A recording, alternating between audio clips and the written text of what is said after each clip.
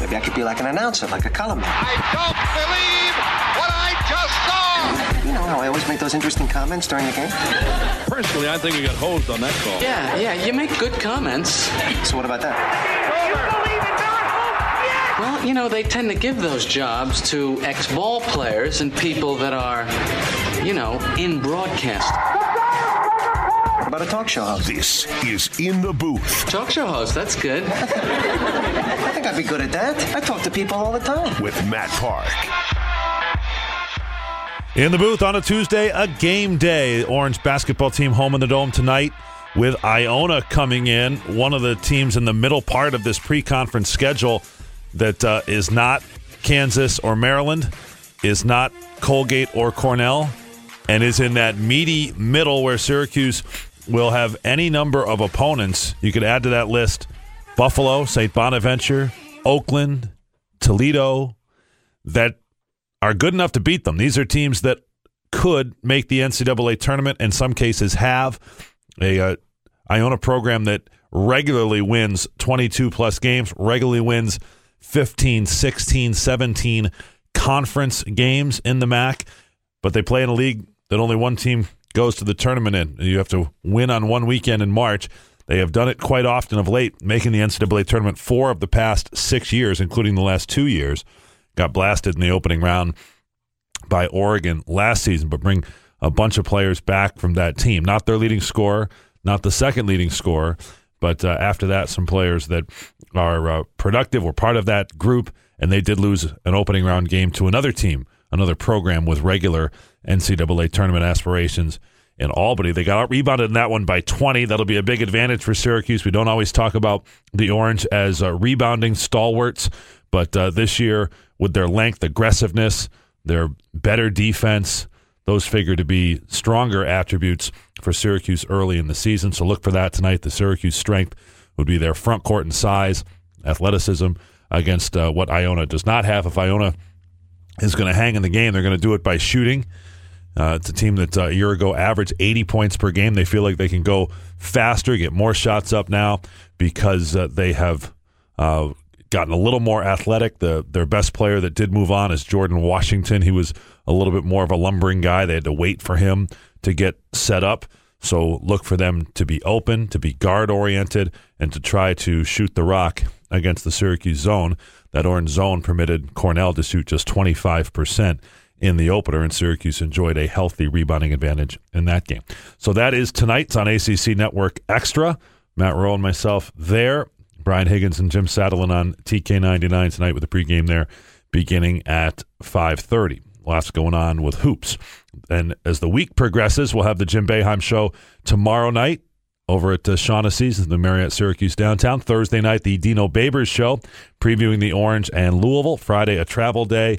And Saturday, a kickoff in the Derby City as the Orange have won. They need to win against the Louisville Cardinals.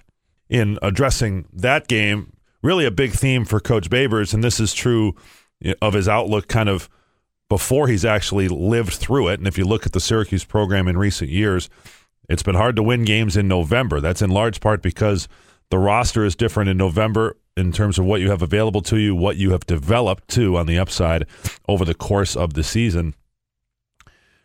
And for Syracuse, quarterback Eric Dungy, we do think will be able to rally for the weekend, but if he's not, you're looking at maybe 3 consecutive years where, yes, he was your starting quarterback, but he didn't appear in the final quarter of the season. That's sort of what is the hinge factor here on these games. And for Babers, the idea of building momentum isn't really there in college football. If you're looking for the idea of Syracuse backing up its biggest win of the year, Clemson, with another one, well, they had 2 close losses on the road to talented teams. They came home, built a big lead, and saw that slip away with a poor second half on Saturday against Wake Forest. And momentum is only as good as your next game. It is a week-to-week thing in college football. You know, so much of sports is treating each week as an individual week. The Clemson week was a high week, and the weeks after that have not been so high.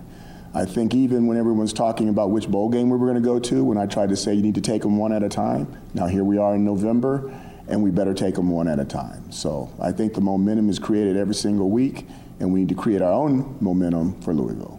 Well, there's no such thing so much as momentum created every week, because if you're creating it every week, you have no momentum. The point that I guess more to change the words around for what he means, it means you're starting over every week and you're climbing back up that hill every week. You're not rolling because you won your last one or the one before that, and because at this level, if you can't keep everybody healthy, if you can't hang your hat on a consistent game plan, or hey, we're just better than the other team, we're going to run it down their throat, or we're so slick offensively or so consistently good defensively that you can build up an identity week to week. Syracuse might be that at some point, but isn't yet tonight. And that means in week 10, now for Syracuse, technically week 12 of the season, game number 11 is coming, and that means this Syracuse team is a whole lot different than the one that opened the year September 1st against Central Connecticut. I think if you go back and you, once again, check the depth chart and check how many guys were playing early in those games and then how many people are actually playing now. Just because we run out with a whole bunch of guys out of the tunnel, if you really actually check to see who goes in the game and who doesn't go in the game, that wear and tear on your body, I think, is showing up. We're at game 10. Everybody's got it.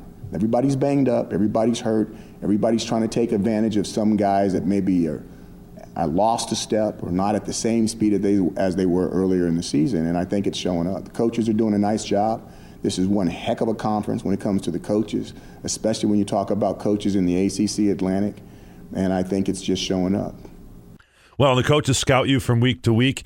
You know, one of the great things I heard recently said about coaches related to Bill Belichick as the Patriots were shredding through yet another opponent and winning in Denver the other night. And Belichick's the best coach in the game.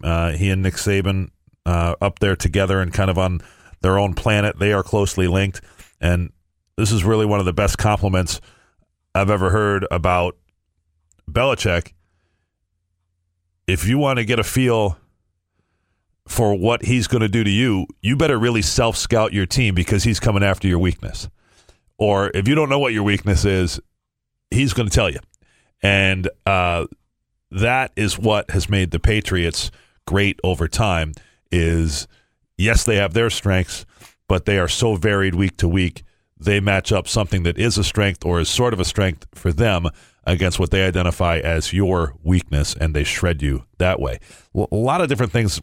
We don't spend a ton of time talking about the NFL here, but because we have, through our various opportunity to get guests on the show, ways to link into certain situations and people are close to various things, we've been wanting to have the Patriots radio play-by-play announcer Bob Sosi on the show, and I think we'll have him tomorrow, depending on his schedule. Bob's an Auburn native and has been with the Pats and covering every game for the last handful of years, including the Super Bowl a couple of times. And just the idea of what they've got going on now. They've won 12 road games in a row. They've won at Denver. They're staying out west because their next game is against the Raiders in Mexico City. And a few things to peck in on him with to kind of get a window into one of the bigger stories year after year in the National Football League. One of the big stories here on campus tonight, not only the game, but before that, the Marty Glickman Award ceremony. Marty Glickman is the father of modern sportscasting. This is a sportscasting school and program that has generated many of them. Mike Tirico will be honored tonight with the Marty Glickman Award at the Newhouse School. And so you'll see him at the game, and we'll have him on the TV broadcast. Sean McDonough is a previous Marty Glickman Award winner and the voice of Monday Night Football, who succeeded Tirico in that role, will join us as the show continues. You're listening to In the Booth. We are on ESPN Radio Syracuse, brought to you by CNYRealtor.com, CH Insurance, and Burdick Ford. More to come as we continue In the Booth. Sunday, the Giants are home against the Chiefs. Pre-game at noon. Big Blue plays here. ESPN Radio 97.7 and 100.1. Do we care? Interesting. I doubt it. No, wait, the other thing. Tedious. But we will do this segment anyway. Don't care anymore. Here's Joe Salzone. As Max mentioned in the Sports Center update at the top of the show, 3 UCLA players accused of shoplifting in China are on their way back to the U.S. LeAngelo Ball, Cody Riley, and Jalen Hill expected back in Los Angeles later today. The trio had been detained in China for the last week after being accused of stealing sunglasses from a store next to their hotel. UCLA Chancellor Gene Block says further action may be taken against the players. Well, I would imagine so. It's embarrassing for UCLA. A good fortune for them, right? That is the president in China right now, but he certainly had been talking with the Chinese people, so that tends to work out all right. They're in a good mood when they're hosting the president, and it sounds like it could have been and could be significantly dire circumstances for these guys who made an effort to apparently steal or allegedly steal sunglasses from the hotel. And obviously they were doing that just for sport. My idea would be to send LeVar Ball to China and take the punishment for his son and lock him up. Let him do it. Yeah. Lock him up for life. It's a win-win. Yeah. That'll be in season 2 of their reality show. After beating the Knicks, Cleveland Cavaliers forward LeBron James has proclaimed himself the King of New York. It comes after the Cavs come from behind win over the Knicks 104-101 at MSG. Save it. I'm a huge LeBron fan. Think he's epic in a lot of ways, and obviously a tremendous player. Came from behind. They rode the subway to the game, all those good things. I don't understand what makes him King of New York. Might be King of basketball, certainly King of Cleveland. Absolutely, they ought to name Akron after him, but what makes him King of New York? Everybody knows the Prince of Syracuse is the King of New York, and that would be Billy Joel, right? Okay. He plays really? You're dropping Billy Joel as King of New York? Yeah, he's at least at MSG. He plays there every other week, I think, right? I'm going to be on Paulie's side on that one. The King of, maybe at Madison Square Garden, but you're saying if you had to identify the person who's most iconic of New York City, you would... Right now, I would put Billy Joel at that. Really? That's interesting. Okay. I'm not discounting it. We could open that up to the listeners, too, who they think the King of New York For is. ESPN 44, 437-7644, if you'd like to chime in on that. The King of New York.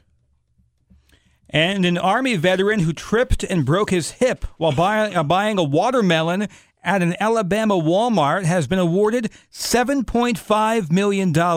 It happened in June of 2015, and retired Sergeant Henry Walker's lawyer says the fall changed his life forever. Sure did. Sure did, yeah.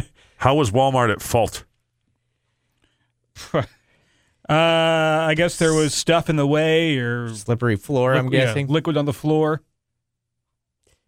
Would you break your hip for $7.5 million? I wouldn't buy a watermelon. First of all, I think watermelon is completely overrated. I love watermelon. Overrated. Huge watermelon fan. Watermelon is one of those things where the artificial version of it tastes way better. That's actual taste. Like, I don't eat watermelon and go, oh, this tastes like the watermelon bubble gum. This is outrageous. Are you saying that watermelon Jolly Rancher tastes better than regular watermelon? Yes. That is outrageous. Yeah, 100%. That's a take. 100%, I would say that. That's the very definition of a hot take right there. Watermelon tastes like water. No, it's got a sweetness to it. But you got to really eat a lot. That's the other thing, too. You eat a lot of it. Like, if we had a whole big watermelon, the three of us, we wouldn't need a lot more people to find our way through that, right? I'd kill it. I love watermelon. Really? Yeah. Cold watermelon. I will say this. As treats go for summertime, it's not filling. It's not, I'll take s'mores 8 days a week over watermelon. But, but for a nice hot afternoon snack, it's okay. It just doesn't do much for me, and God forbid there are seeds in there. In the water, how did the fake watermelon taste become watermelon? Because it tastes nothing like watermelon. Do you know what I'm saying? I like that taste. That watermelon taste like watermelon Jolly Rancher. Sign me up. I don't hate that, but I would take regular watermelon over a Jolly Rancher. This might be the most controversial Do We Care in the history of this program. Wow. Billy Joel, the King of New York, and watermelon, yay or nay? Another thing that fake is better than real, maple syrup. Yeah, I could go with that. I'm down with that. So give me whenever just the stuff that you throw in the microwave or whatever, nuke that versus, the stuff you bought on the side of the road in Vermont. That's a little too sugary sweet for my taste. The artificial thing, not good, banana. Banana is not a good artificial taste. I don't really enjoy banana as a taste. I will eat the occasional banana because I know they're good for you. This is a strange topic, groundbreaking. but I love it. Can you tell that we had to delay Sean by 15 minutes? Do We Care is brought to you by... Step it up a notch. It's brought to you by Cam's Pizzeria. Cam's, love at first slice. No artificial flavors. Not at Cam's. They wouldn't do that. Okay, thank you, Joe. Appreciate it. You're welcome. Big hoops tonight, not only here in Syracuse, but nationally, big-time basketball as the 1 versus 2 matchup right out the gate, Duke and Michigan State. I think for those who follow or support college basketball nationally, they fear that college basketball gets lost in the shuffle and nobody pays attention until the last part of the season, if at all, or maybe into NCAA tournament. But 1 versus 2, Duke and Michigan State tonight. The other telling thing about that is the starting lineup of the two teams is going to feature 4 sophomores and 6 freshmen and no upperclassmen. So that is obviously one thing that college basketball does not necessarily have going for it, but still good stuff there in the State Farm Champions Classic in Chicago. Duke, Michigan State at 7, and then the nightcap, Kentucky and Kansas. And a good thing about college basketball is you can play these games in the regular season, and they're fun to watch, and there's a nice boost for the winner, but the loser's season is not completely derailed as it might be in football. We'll have the Kansas-Kentucky game here tonight. Okay, after the Syracuse game. Yep. Okay, looking forward to checking that one out maybe on the ride home. Okay, more to come. Sean McDonough of ESPN set to join us a bit later in our show. We'll turn our attention back to Syracuse football when we return. Your phone calls are welcome if you'd like to chime in on the great watermelon debate at 315-437-7644. That's 315-4ESPN44. This is In the Booth on ESPN Radio Syracuse. The Crunch are back on the road this Wednesday as they make their one and only trip to Hershey to face the Hershey Bears. Join Countdown to Crunch Time at 6:45, followed by the puck drop at 7 o'clock on ESPN Radio. This is In the Booth with Matt Park. I think the atmosphere around our team is just thinking about the one game that we have with Louisville and the things that we need to do and we need to get corrected for us to have an opportunity to put our best foot forward. Those of us around teams and on the outside, fans, observers, reporters, media, whatever, you get bored by that, right? Oh, one game at a time. Coaches have no choice. Players have no choice. There's too much ahead of them. There's too much work that goes in one game to the next than to do anything but focus on the one game you have, particularly in college football where you only have 20 hours of impression time with your team for the week. That's meetings, that's practices, the game, the training room time, etc. So that's why coaches say what they say about the one game at a time mentality, etc. And for Syracuse right now, they need to win 2 to get to a bowl. And you can only win the game you're playing in the 1 week. That's why you're going to hear a lot of that coach speak type stuff. And certainly to win on the road at Louisville is going to demand Syracuse's full attention, even if Louisville hasn't had the season that it had in mind at the beginning of the year.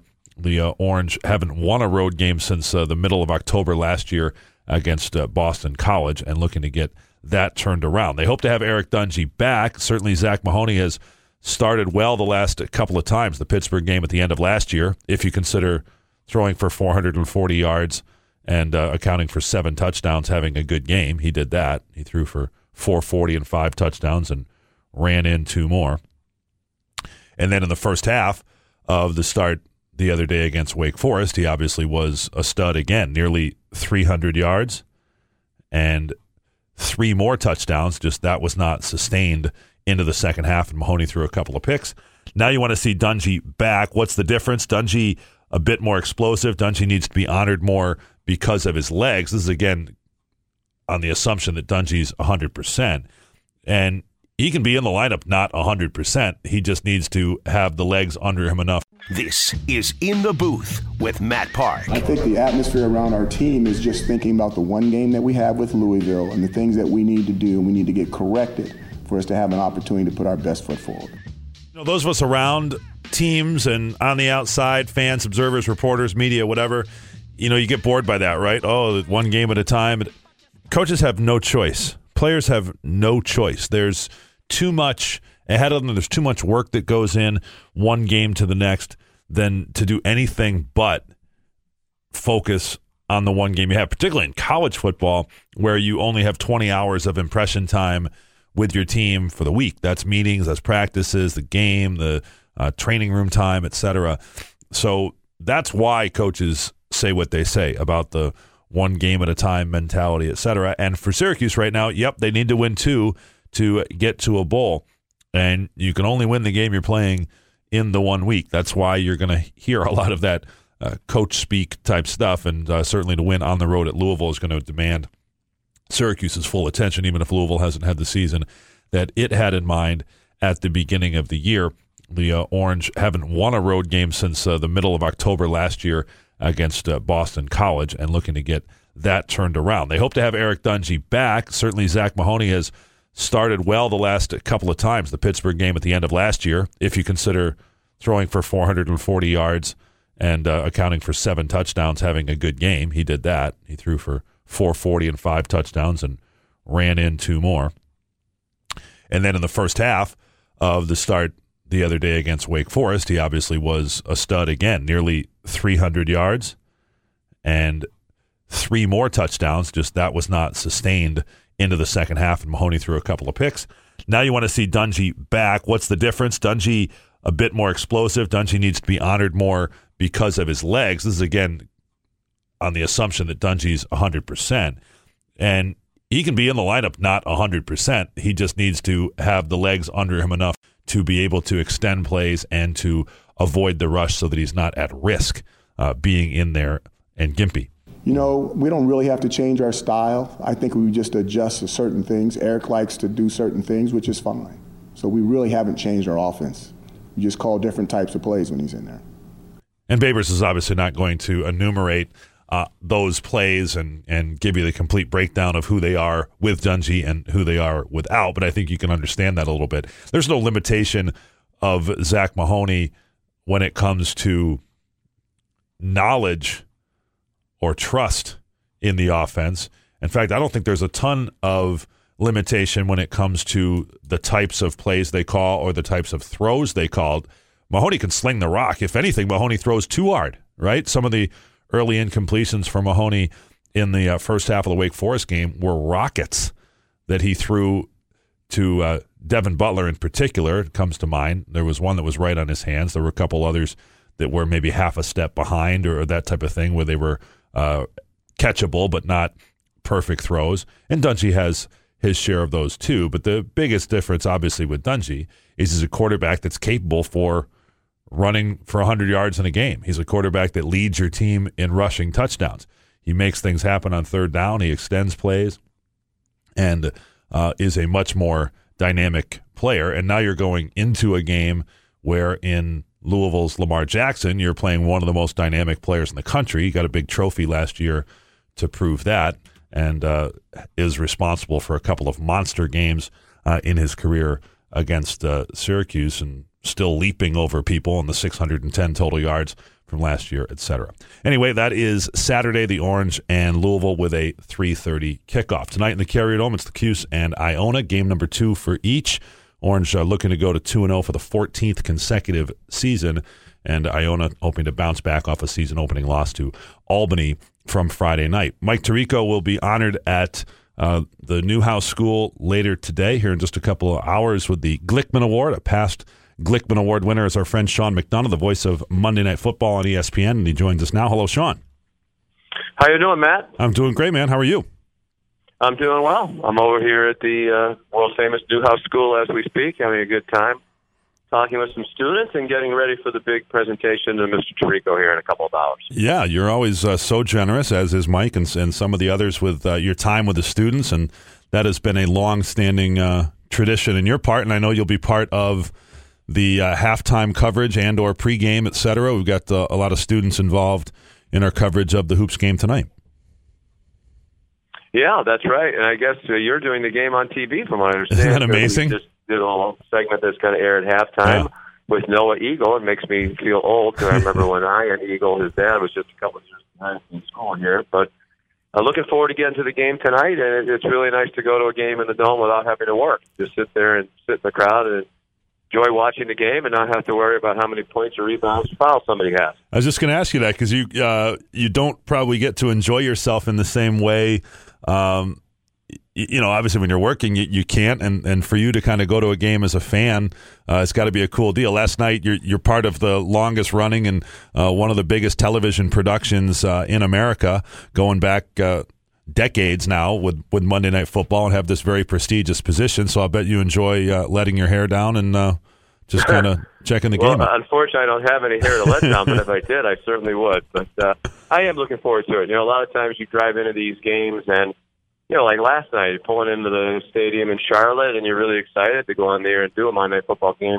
But sometimes you look in the parking lot as you're walking in, you see these people eating and having a good time, and no cares in the world other than walking in the stadium and watching an NFL game, or back a couple of years ago, a college football game. Sometimes you get envious of that too. But I don't go to many games as a fan. Usually it's because I do so many games for my job. It almost feels like you're going back to the office when you go to a game as a fan. But I'm really looking forward to being there tonight. Love the Dome. Obviously love anything that's connected to Syracuse, and have a chance to visit with John Wildhack and sit with Mike and Beth Mullins and Bob Costas and some other pals. It's very rare that we all get together in the same place, so that's going to make tonight special too. Well, I love the idea. So the Glickman Award, and you're a past winner, Sean, as is Beth, as is Ian Eagle.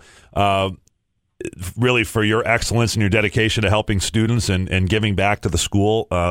Very deserved in your case and in all of those cases. So I want to ask you about that. But I think it's cool that the way this worked out is Mike, instead of having it in New York, as it's been historically, wanted to have it in Syracuse. It was scheduled months ago. It turns out to be a game night, and now it feels like a field trip for all of you to kind of go over to Newhouse and then a group ticket buy.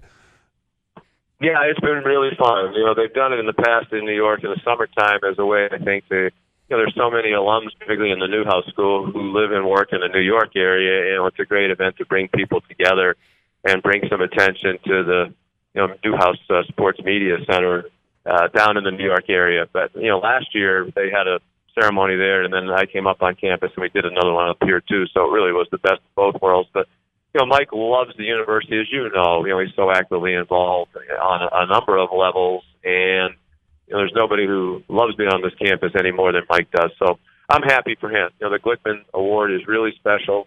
It's in memory of a great man who really was the pioneer. This whole Newhouse, Syracuse sports broadcaster cradle thing never would have happened were it not for Marty Glickman being the trailblazer and so many people wanting to come here over the years, guys like Marv Albert, because they wanted to be Marty Glickman, and then guys like Bob Costas and Mike Tirico and others came here because they wanted to be Marv Albert, Dick Stockton, or whoever it is. So it's been a self-perpetuating thing, and it really all starts with Marty Glickman, who was a great mentor to me and other people. So the award has a lot of meaning, and I'm really happy for Mike because I know how deeply honored he is. We're visiting with the great Sean McDonough, who don't sell yourself short, Sean. A lot of people come here because they want to be you too, and Sean's doing great work on Monday Night Football.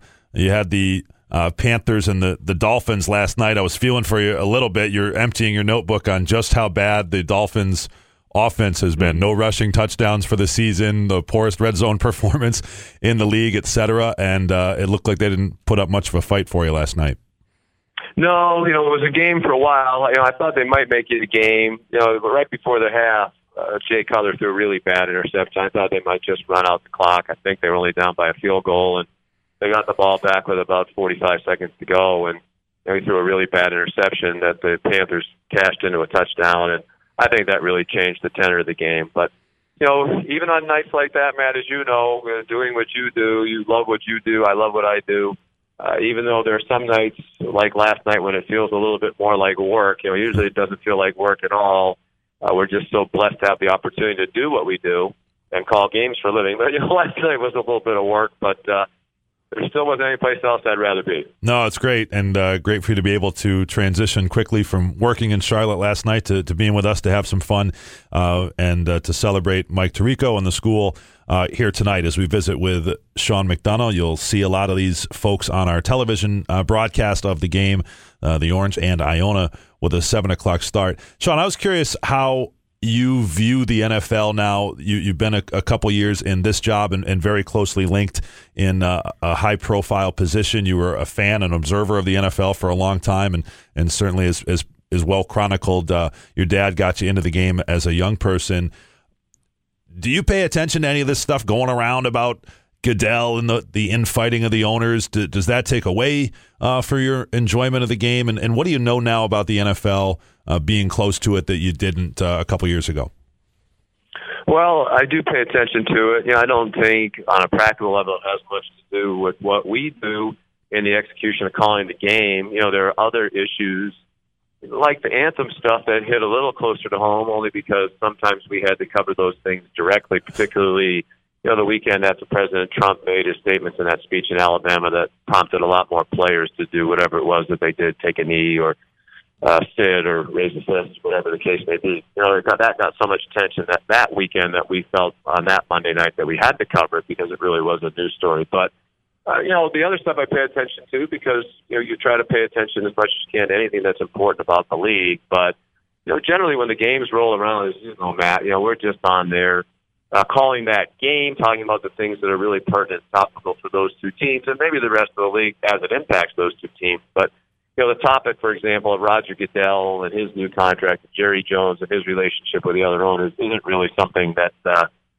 comes up in the framework of a game. Maybe if you're doing a Cowboy game or an Atlanta Falcon game, it's a little bit different. But a game like last night, although we were looking for other things to talk about other than the game, it's still not. It's probably something that really wouldn't come up in that framework. Well, you're the best at doing that and going into even last night alone, some of the stories about Ron Rivera's background and kind of weaving those into current events and keeping abreast of certainly what's happening with the comings and goings of those two teams where I'm sure the fan bases feel nourished. One thing I talk about with students, Sean, and working with them, I said, when you watch Sean McDonough, I don't care. I'll watch a Syracuse basketball game, and I know the Syracuse team inside and out, and I always learn something about Syracuse watching you. That means you have the right relationships and are doing your homework better than anybody because you can't say that about just any jamoke that they put up there on TV. So, well, I appreciate that, man. That's a nice compliment because I do think that when I say that anytime I'm here at Newhouse speaking to students or other places speaking to people who want to do this, the most important part of it is preparation. I mean, most people could show up and just say, that field goal is good and this guy has 10 points or 5 rebounds. But our job is to tell people something they don't know, hopefully to entertain them, inform them, particularly about the participants. And I think the biographical stories, so many of these people, really all of them, if you have the chance to dig into their backgrounds, they all have interesting stories one way or another to tell. Ron Rivera, especially with all the attention about the anthem. Here's a coach in the NFL, grew up on military bases all over the world. His dad was from Puerto Rico, but served for more than 30 years in the Army and did so with distinction. And it was clear how moved the Panther players were when the families of the 21 fallen soldiers who they were honoring, salute to service night last night, when those families went to the Panthers practice the day before the game. Those Panther players were fully engaged and very happy that this was taking place and so appreciative of the sacrifice that their loved ones made. So, there's been so much attention to the protests in and around the anthem, but, there's a very high percentage of the players in the NFL, I think, who want to make sure that the fans know that these things aren't directed at the anthem. And that's why I've always wished they would just find another forum to stage these protests and make their point, because to me, the anthem and the flag should be sacred, and they should find another platform to make their point, but some choose not to do that. I hear you. Another minute or so with Sean McDonough, ESPN's great, and here in town tonight for the presentation of the Marty Glickman Award to Mike Tirico. Sean's a past winner of the Marty Glickman Award for service and for giving back and for obviously outstanding work in the field, courtesy of the Newhouse School. And then you'll be at the game, and as you said, kind of putting your fan cap on a little bit, and I don't know if we'll see you later in the season on Big Monday or any of that, but what is your outlook of Syracuse basketball right now, Sean, when we thought at this time we'd be getting ready for the victory parade for the Hall of Famer, and really it's anything but. Now he's coaching his kid on the court next year. He coached against his kid the other night, and a very young team that he's going to have to wade through this season with. Yeah, I think that's it. And you know Coach better than I do, or at least as well as I do. And, it seems like the years when you talk to him and he says we're going to be really good, it turns out that they're not that good, and vice versa. So, right. I know it is a less experienced team than we've seen here in the past, but sometimes, as I said, that's when you have the seasons that are really pleasant surprises. And I did think, that moment the other night, I watched the highlights of it on TV, and I sent Jim and Julie a text after Jimmy hit the three, and then came down and scored another bucket right after that. It was just such a great moment. As you know, coach isn't always the warmest and fuzziest guy, but it was even discernible through the text back and forth that it was really an emotional thing for him and for their whole Boeheim family. So I thought that was awesome, and happy for all of them. Well, I'm sure you can appreciate this if the reporting is true, and there's no reason to think that it isn't. Coach Boeheim was asked after the game, what'd you say to Jimmy in the handshake line afterwards? He said, well, we'll keep that between us. Then they asked Jimmy, what did Coach say to you? Yeah, we almost had a good game. Well, I would have been fine if Coach had clapped and high-fived Jimmy on his way back down to court. I mean, You know how close, it's one of the things, we all analyze everything about Coach very closely here in Central New York, but you and I get closer access to him than most people, and one of the things I've always appreciated is he really is a wonderful father, very dedicated and loving to his kids, and very proud of his kids. And I know he was bursting with pride about that whole scene. I mean, how storybook is that to have it be his first game and do what he did? And as my colleague Bill Raftery would say, and dear friend, it took some onions. I'm sure Jimmy's heart was racing pretty quickly when he went out there on that court and, tee up the first shot, do what he did was unbelievable, really. Well, and as you know, and people that follow Coach Boeheim for years, he is at his essence a competitor first and foremost. There's the legendary stories of he and his father on the golf course, and they would, kind of get off speaking terms for a while because they were just two vicious competitors going at it. So you have to tip your cap to Jimmy in that scenario. And he bounced back with 5 points in the next game, which gives you a little bit more perspective. He had the first 5 points of the game here on Friday night and wound up scoring in double digits. He was the second leading scorer for Cornell. So, Sean, great to visit with you as always. You're the best, and looking forward to seeing you up here at Newhouse in a little bit and then at the game later, okay? You got it, Matt. Thanks very much. Who's filling your big shoes on the radio tonight if you're doing the TV? Yeah, Brian's got it tonight. He'll hold it down with Coach Saddlin. Oh, that's awesome. Well, I look forward to seeing all of you over there. It's a great night, and a great night for Newhouse and for Mike Tirico, and we're all excited to be here because there's anybody more deserving than them. Looking forward to it, and appreciate your coming on, Sean. Thank you. Sean McDonough of ESPN. Nobody better on the air or off, and Mike Tirico in the same category. Sean's a past winner of the Marty Glickman Award, and Mike getting the Marty Glickman Award tonight. Two guys that not only love sports and are great sportscasters, but really have genuine and deep connections to the university, give back to students regularly, and we can't thank them enough for that. Back with more. We'll wrap up in the booth on ESPN Radio Syracuse. Tonight, the Orange face Iona in the Loud House. Syracuse game day starts at 5:30.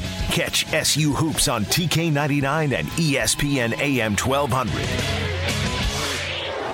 This is In the Booth with Matt Park.